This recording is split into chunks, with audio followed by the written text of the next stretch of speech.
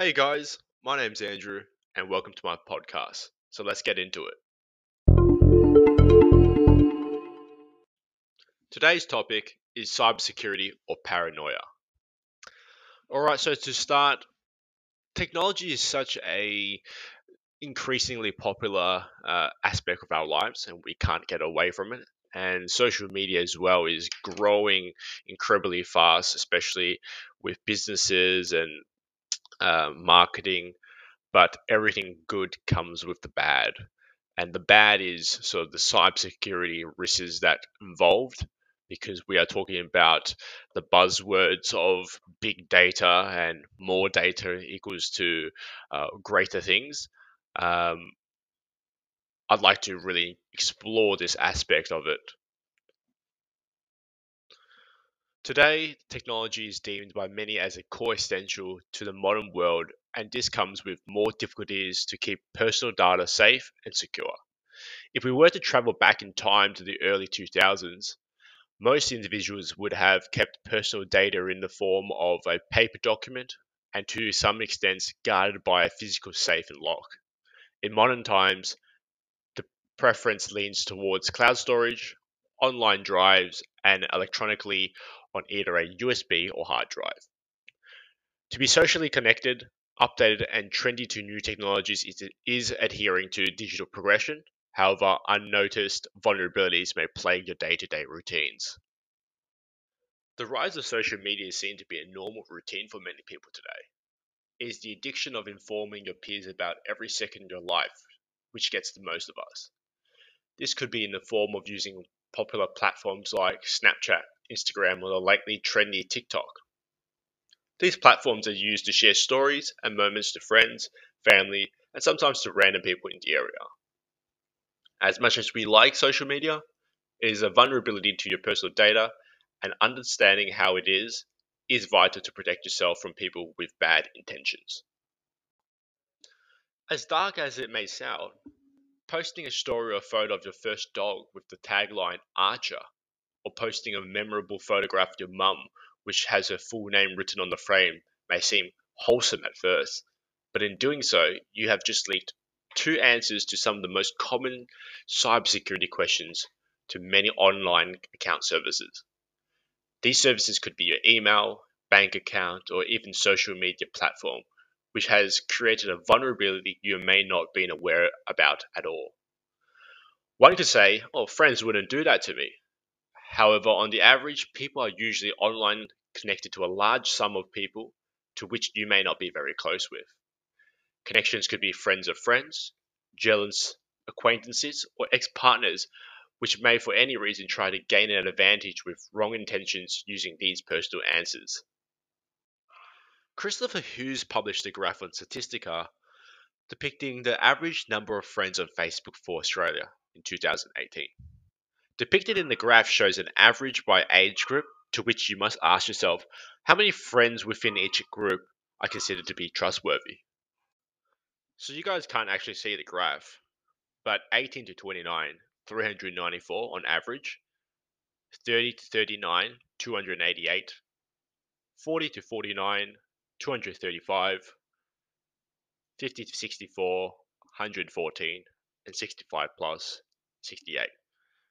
Now that kind of sounds pretty reasonable to me, given that social media really was sort of pretty predominant in the mid to early 2000s. Up to 2010 was where it started booming with MySpace and Facebook. So the older generation probably don't have as many people on Facebook, um, mainly because you only really keep in contact with such a small handful of them.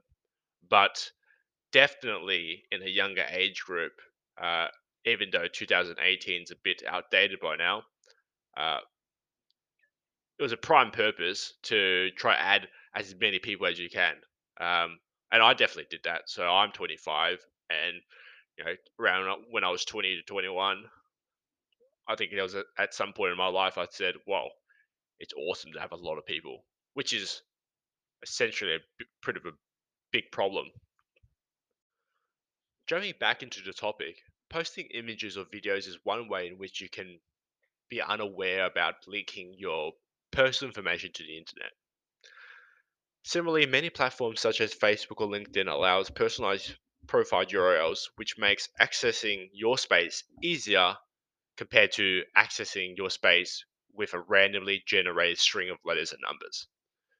Again, with many online services allowing login credentials to use a personal choice of username, many of us will automatically, as a reflex, use the same username for the profile URL.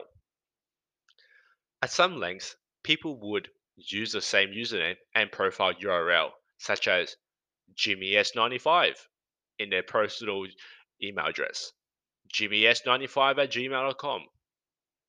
If a person with bad intentions know what he or she is looking out for in your social media pages, then they can easily use trial and error to test some of the most popular email services like Outlook, Gmail, Hotmail, to see if the email address exists. Paired with a two security process that these services normally deploy, and the answers that you have previously leaked about, your mother's name and your dog's first name, password recovery is as easy as slicing through butter. Once the email is unlocked, who knows what sensitive information the intruder may compromise or exploit. If it's a Gmail address, then it would probably be your Google Drive, your emails, your personal account information such as your phone number and home address. Security questions have been disabled in password recoveries for quite some time now. However, services like Google Accounts have phased out security questions and now use SMS one-time passwords, OTPs, or two-factor authentication 2FAs as a reliable method to prove ownership. Many online services still use security questions, and to some extent, email accounts created before the phase-out date still allow recovery via security questions. So it's probably really good for you to check. Moving on to a different topic, many social media apps on mobile phones enable GPS by default, and this can also be a risk to your personal security. During my study at university, I was an avid Snapchat user, and it was nearly impossible to step away from it. Trying to update my personal story so every friend on my list knows exactly what I was doing and where I was a must. Snapchat introduced an update at a time which allows, by default, your location to be shared on a global map. Although your location is available only exclusively to your Snapchat friends, being a social media platform as it is, I had a lot of connections on Snapchat because it was cool to have more followers, and some I did not know at all. At first, it seemed nice to know where your friends were during different points in the day because the map feature was quite detailed. Scarily, you could figure out where people actually lived because if you zoomed in and found their bit emoji, it will locate them at a suburb within a street. It took quite some extensive detail. Today, this feature still exists, and anyone on your friends list can figure out where your home is if it's not turned off. Like many financial scams, the home address is one of the most used to identify a person and can grant access to many of these bank accounts. So, how do we protect ourselves? If you Google search the keywords top 10 tips for cybersecurity, almost every web page will list within the top 10 tips paraphrases like protecting your personal data, beware of social engineering, whatever that means, you're not immune to cybersecurity threats, and be wary. It's common knowledge to know not to use easy passwords, outdated software, and to not connect to unsecured networks. However, what I'm trying to highlight to you is that vulnerabilities pose many risks in our lives that we are unaware in our day to day activities.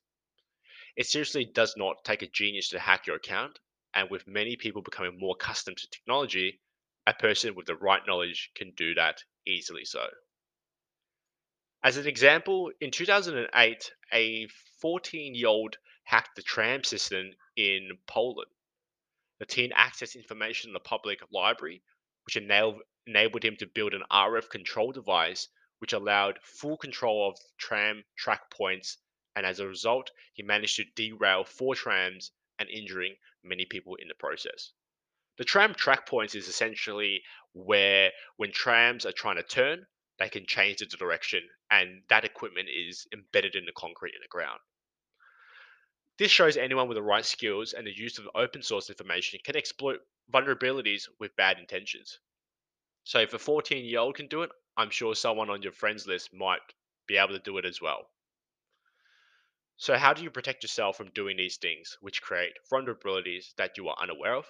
Well, you probably can't if you're unaware about them, but it's probably good to try have a good understanding and practice, have a good practice in your online activities. Along with the typical personal cybersecurity tips from any online web page, I would suggest be aware of what you post online. Is this going to affect your personal data? Don't use usernames as profile URLs or part of your email address. Pick something different. Create a new email account. If your email account predates the security questionnaire, then think about phasing that out if possible. Set apps to not use GPS tracking by default. Don't connect to public Wi-Fi's. I mean, this one's a must, and it's almost a no-brainer. Option to use two email accounts, maybe one for personal, your bank and bills exclusively, and the other one for day-to-day stuff like signing up to mailing addresses. Don't think you're an immune, because anyone with the right mind and skill can do it. So what I'm trying to say is, am I being cyber secure or am I being paranoid? But I know you won't regret it when you are digitally safe and don't need to go through the whole process of tracking down who's hacked your stuff and who's stolen either your money or your objects. That was a blog post I did about a few months ago, and I think now it's even more prominent that this is so much more important because during a COVID world, we're using online devices and working remotely. We have to really be aware about these good habits that we do um, in the digital world. Protecting us will save us, a whole world of headaches and pain. So let me know if, what was I just paranoid about it, or do you think cybersecurity should be something that needs to be taken care of as well? Especially even the big boys aren't safe. Microsoft got hacked recently, um, and we all just need to be a bit more wary about it. So if this helped you in any way or was interesting, make sure you subscribe and stay tuned for more. Thanks, everyone. Bye.